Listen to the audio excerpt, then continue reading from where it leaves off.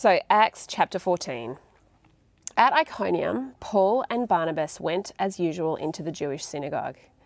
There they spoke so effectively that a great number of Jews and Greeks believed. But the Jews who refused to believe stirred up the other Gentiles and poisoned their minds against the brothers. So Paul and Barnabas spent considerable time there, speaking boldly for the Lord, who confirmed the message of his grace by enabling them to perform signs and wonders. The people of the city were divided. Some sided with the Jews, others with the apostles. There was a plot afoot among both Gentiles and Jews, together with their leaders, to mistreat them and stone them. But they found out about it and fled to the Lycaonian cities of Lystra and Derbe and to the surrounding country, where they continued to preach the gospel. In Lystra, there sat a man who was lame. He had been that way from birth and had never walked. He listened to Paul as he was speaking. Paul looked directly at him, saw that he had faith to be healed, and called out, "Stand up on your feet." At that, the man jumped up and began to walk. When the crowd saw what Paul had done, they shouted in the Lycaonian language, "The gods have come down to us in human form." Barnabas they called Zeus, and Paul they called Hermes, because he was the chief speaker. The priest of Zeus, whose temple was just outside the city, brought bulls and wreaths to the city gates because he and the crowd wanted to offer sacrifices to them. But when the apostles, Barnabas and Paul, heard of this, they tore their clothes and rushed out into the crowd, shouting, "Friends, why are you doing this? We too are only human, like you. We are bringing you good news, telling you to turn from these worthless things to the living God, who made the heavens and the earth and the sea and everything in them. In the past, he let all nations go their own way. Yet he has not left himself without testimony. He has shown kindness by giving you rain from heaven and crops in their seasons. He provides you with plenty of food and fills your hearts with joy." Even with these words, they had difficulty keeping the crowd from sacrificing to them. Then some Jews came from Antioch and Iconium and won the crowd over. They stoned Paul and dragged him outside the city, thinking he was dead. But after the disciples had gathered around him, he got up and went back into the city. The next day, he and Barnabas left for Derbe. They preached the gospel in that city and won a large number of disciples. Then they returned to Lystra, Iconium, and Antioch, strengthening the disciples and encouraging them to remain true to the faith. "We must go through many hardships to enter the kingdom of God," they said. Paul and Barnabas appointed elders for them in each church and, with prayer and fasting, committed them to the Lord, in whom they had put their trust. After going through Pisidia, they came to Pamphylia, and when they had preached the word in Perga, they went down to Italia. From Italia, they sailed back to Antioch, where they had been committed to the grace of God for the work they had now completed. On arriving there, they gathered the church together and reported all that God had done through them and how he had opened a door of faith to the Gentiles. And they stayed there a long time with the disciples. G'day everyone, my name's Dave. I'm one of the pastors here at HBC. Welcome again if you're tuning in from afar, and welcome if you're a HBC regular. I know it's been said lots, but I do miss seeing everyone on Sundays. And it's been great going through the book of Acts, hasn't it? From the very first chapter in Acts, we've seen how Jesus has been at work through the disciples in Jerusalem and Judea and Samaria and beyond. But I wonder if you've noticed a pattern that keeps repeating. Nearly every time the message about Jesus gets preached, it stirs up trouble. Have you noticed that? We've seen the apostles get persecuted in Jerusalem by the Jewish leaders and then by Herod. Stephen got stoned. James got killed, Peter was in prison, and then as the gospel spread, we've seen it come up against opposition in Samaria and Damascus. And last week, we looked in chapter 13, where Paul and Barnabas go on the world's first mission trip, only to get opposed in Cyprus, and then they get expelled from Antioch. And so you've got to wonder, what is it with these early Christians getting into trouble? Was it something they did? Were they not culturally appropriate? Did they put people off in some way as they presented the message? Or is there just something about Christianity that makes people angry and stirs up trouble? Because this pattern of preaching followed by trouble, That's what happens in Acts 14. It's what Acts 14 is all about. We see the message of the gospel stir up trouble in 2 more towns. Have a look again at what happens in Iconium, the first town. Chapter 14, verse 1. At Iconium, Paul and Barnabas went, as usual, into the Jewish synagogue. There they spoke so effectively that a great number of Jews and Greeks believed. But the Jews who refused to believe stirred up the other Gentiles and poisoned their minds against the brothers. Here, it's almost like the events we read about in chapter 13 that happened in Antioch repeat themselves. But to an even greater extent this time. There's even more Jews and more Greeks believe. But there's also more opposition. And I do love how Paul and Barnabas respond to this opposition. See from verse 2, the Jews poison their minds against the brothers. So Paul and Barnabas spent considerable time there, speaking boldly for the Lord. Isn't that incredible? See what they do when they face this opposition? They see opposition, and for them, that's a reason to stay longer. Isn't that amazing? So there they stay. That's where they stay under threat, and they even perform miracles there. Although there does seem to be a point where they hesitate. Take a look from verse 5. There was a plot afoot among both the Gentiles and the Jews, together with their leaders, to mistreat them and stone Paul and Barnabas. But they found out about it, and they fled to the Lycaonian cities of Lystra and Derbe and to the surrounding country, where they continue to preach the gospel. So again, we see gospel preaching followed by more trouble. And when the opposition starts to get maybe violent, that's when Paul and Barnabas take their cue to move on to the next town of Lystra, where it happens again. But Lystra is interesting because in Lystra they face a completely different type of trouble. This time it's not from the Jews in Lystra. Instead, the trouble comes from the other religions in Lystra. See, normally what Paul and Barnabas would do is they would arrive in a new town and they would start teaching the gospel in the Jewish synagogue. But it seems there's no synagogue in Lystra because there's no Jews in this town. And so this time, Paul's probably out on a street corner or at the city gates where it was normal for people to stand up and teach in public. So there's Paul. Paul's there preaching about Jesus, and while he's preaching, he heals a man who was unable to walk. And that's when the chaos starts. Take a look in verse 11. When the crowd saw what Paul had done, they shouted in the Lycaonian language, "The gods have come down to us in human form." Barnabas they called Zeus, and Paul they called Hermes because he was the chief speaker. The priest of Zeus, whose temple was just outside the city, brought bulls and wreaths to the city gates because he and the crowd wanted to offer sacrifices to them. So, all of a sudden, Paul and Barnabas get thrust into the Lysterian limelight. But this time, it's not so much because of the message they were preaching. It's because of the miracle they performed was misunderstood. See, these people in Lystra, they didn't have Jews in their town, and so they didn't know about the God of Abraham and Moses and King David and the Old Testament. They had their own gods and their own religious ideas. And so when they saw this miracle, they interpreted it through their own religious ideas. They didn't understand enough of what Paul was saying to properly understand the miracle. So they interpreted it to fit their own assumptions about the world. I think we see this type of thing happen today as well. You tell your friends that you go to church, and what goes through their mind is completely dependent on what they believe about church.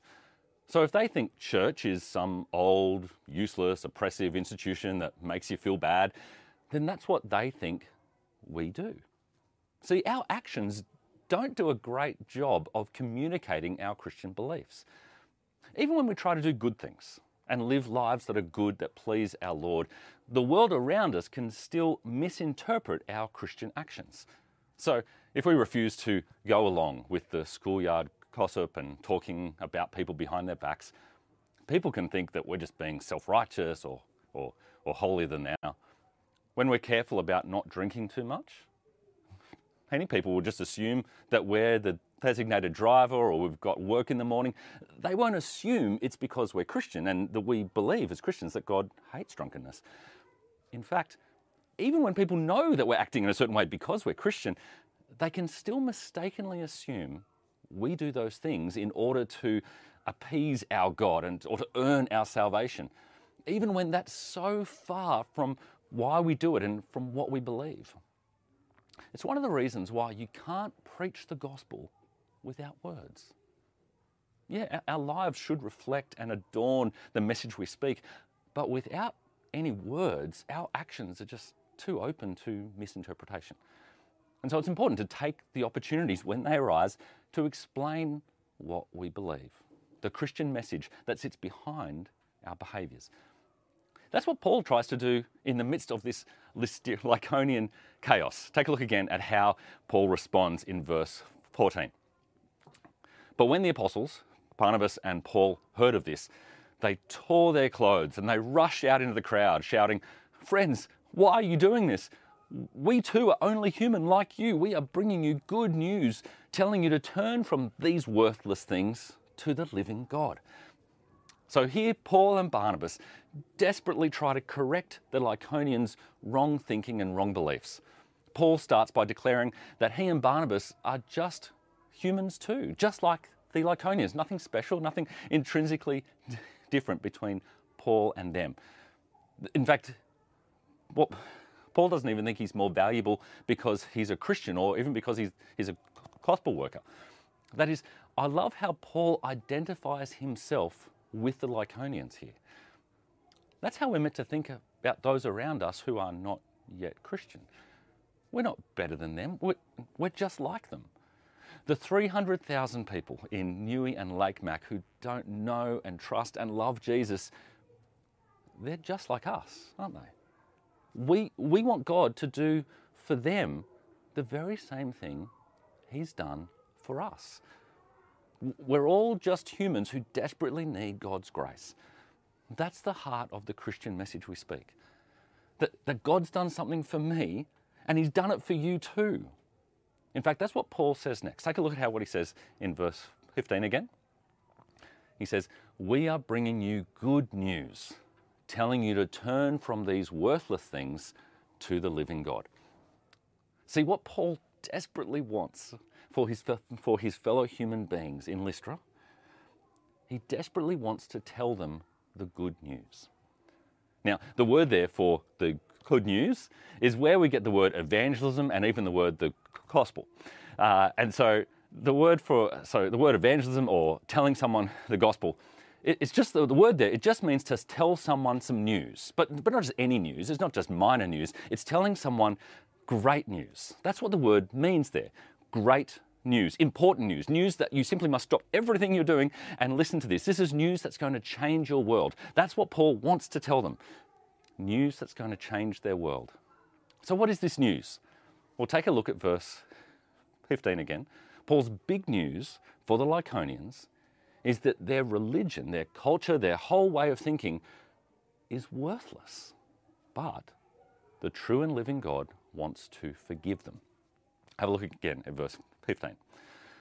"We are bringing you great news, telling you to turn from these worthless things to the living God, who made the heavens and the earth and the sea and everything in them. In the past, He let all nations go their own way, yet He has not left Himself without testimony. He has shown kindness by giving you rain from heaven and crops in their season. He provides you with plenty of food and fills your hearts with joy." Paul looks out at this crowd, some of them trying to worship him, some of them trying to worship Zeus because of the miracle, some of them just confused. And he wants them to know their Creator. He wants them to know the one who made them and the world that they enjoy.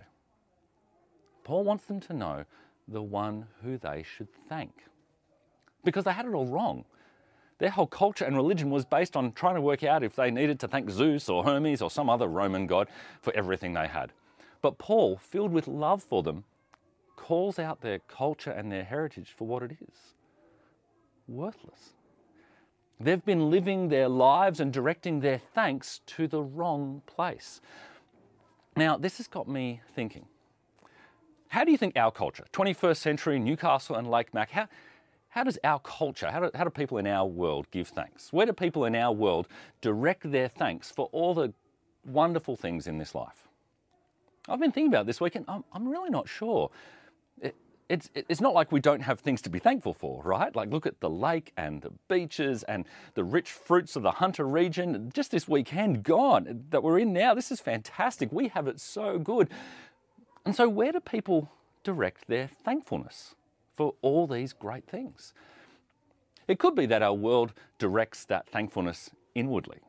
Maybe some people think that it's really by their own effort or by humanity's effort and hard work that we have all these things. And so maybe our culture just quietly thanks ourselves.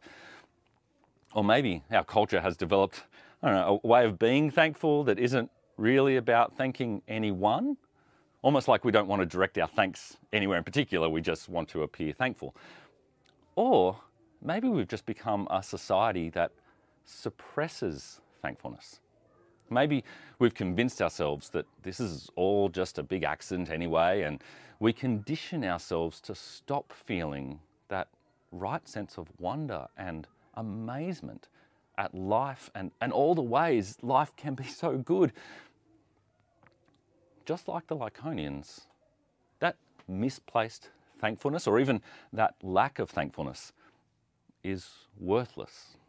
It's empty. It's a terribly empty way of life, to have access to so many wonderful things and yet miss out on being able to thank the very one who provides them, and even the one who provides the ability to enjoy it.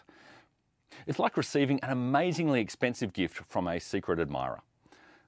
By not knowing who gave you the gift, there's a sense that you're actually missing out on something because you're not able to thank them. It's somehow unfulfilling. The gift is somehow incomplete if you can't know the giver of the gift. And so all the more with the gift of life itself. That is, one of the reasons we want to tell people the gospel is so that they can live their lives in a proper thankfulness to their Creator who made them and loves them and cares for them and who forgives them. That is the greatest part of the great news, isn't it? Now, God doesn't just give us our life now. He also wants to forgive us for the way we've misused this life now.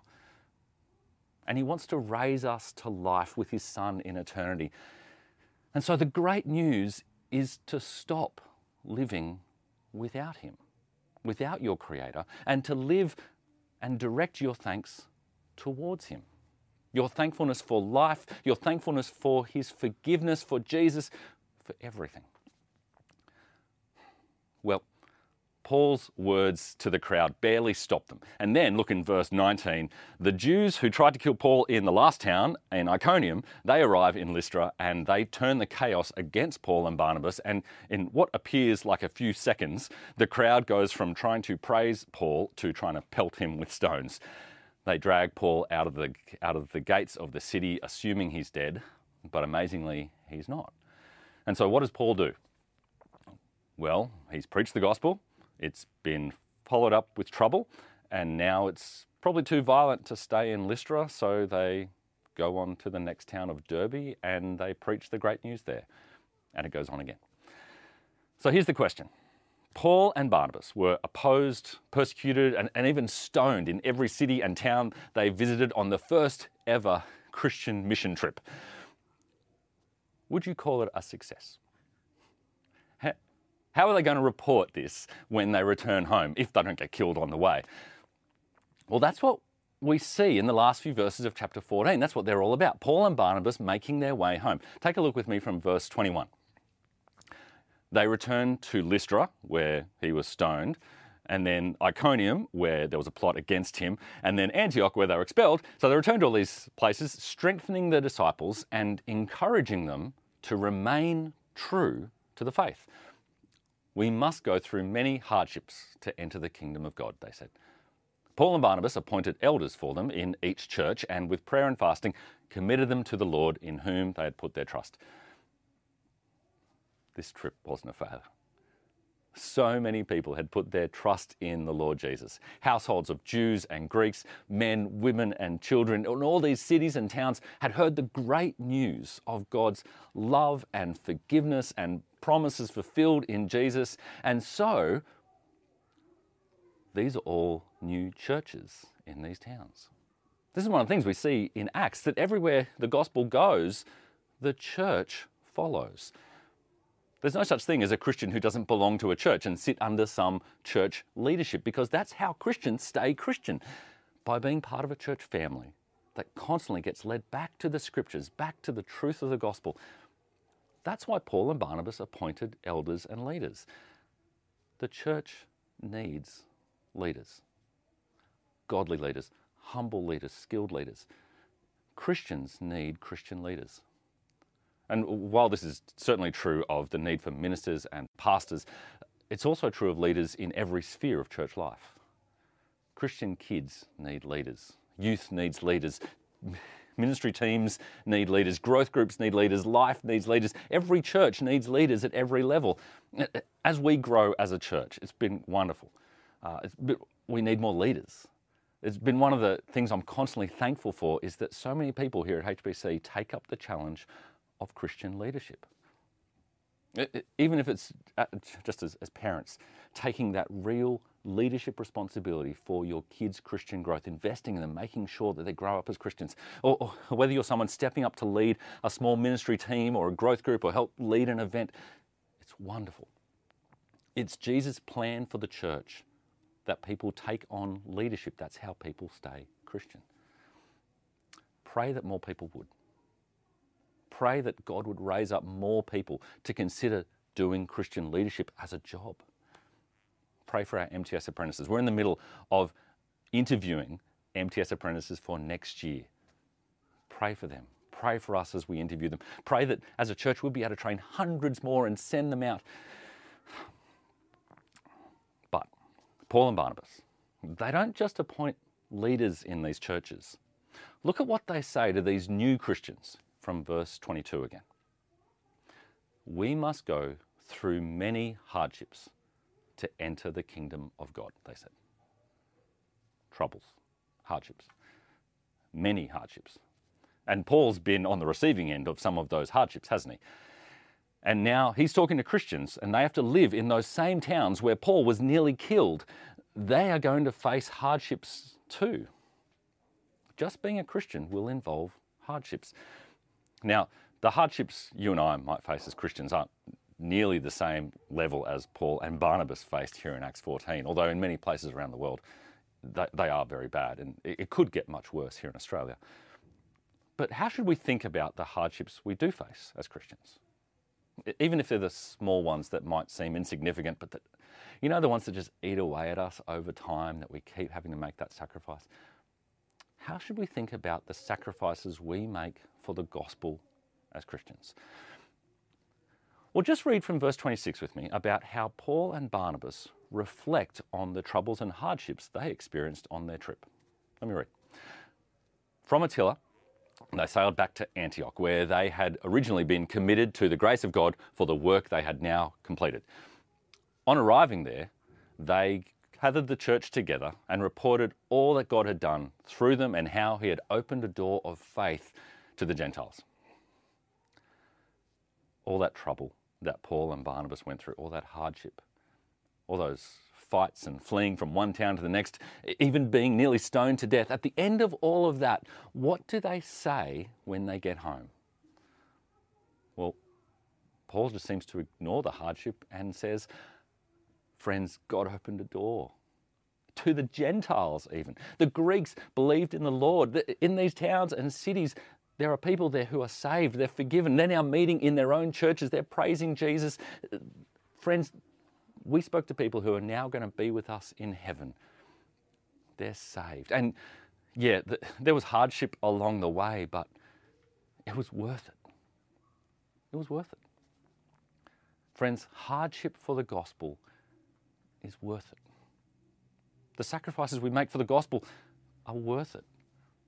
The time and trouble it takes to see people become Christians, and the time and trouble it takes to invest time and money in helping people endure as Christians, it's worth it. Making the effort to do church with other people during this time, it's worth it. Inviting people to come along to the Life series and risking that social awkwardness is worth it. the time and energy it takes to be part of a team at church and serve other people so they are encouraged, it's worth it. Using our money to support church and the work of the gospel and buying a building where we can preach the gospel 24/7 is worth it. In the end, we're all going to look back on the troubles and the hardships and the sacrifices of this life, and we're all going to say, it's worth it. In fact, this little meeting of Paul and Barnabas at the end of chapter 14 with his church in Antioch is a little shadow of what's going to happen when Jesus returns. When Jesus returns, we're all going to gather together, and on that day, we won't just hear about people being saved. We won't just hear about churches being encouraged to endure. We'll see them. We'll see the very people for whom you were part of their story. You'll see them there, and on that day, we won't regret any hardship we faced, just like Paul and Barnabas didn't regret what they went through. We won't regret any sacrifice we made. On that day, no matter what we gave up, no matter what we missed out on, no matter what we had to go through, on that day, we will see all that God has done through us, and we'll look back through all the hardship and we will say, it was worth it. Friends, Jesus offers us a wonderful promise that even though we will all face hardship, it will be worth it. Let's pray for that day. Our Heavenly Father, you are so kind. You provide us with so many good things to enjoy. And even though we have misused this life, you have gone to the great extent of giving us your Son. And in his life paid the price that we deserve to pay. And you give us forgiveness to enjoy as well. Father, we look forward to the day when we will see what you have done through us by your grace. Please help us to consider whatever hardships arise, whatever troubles we may face for Jesus' name, and see that they're worth it. Amen.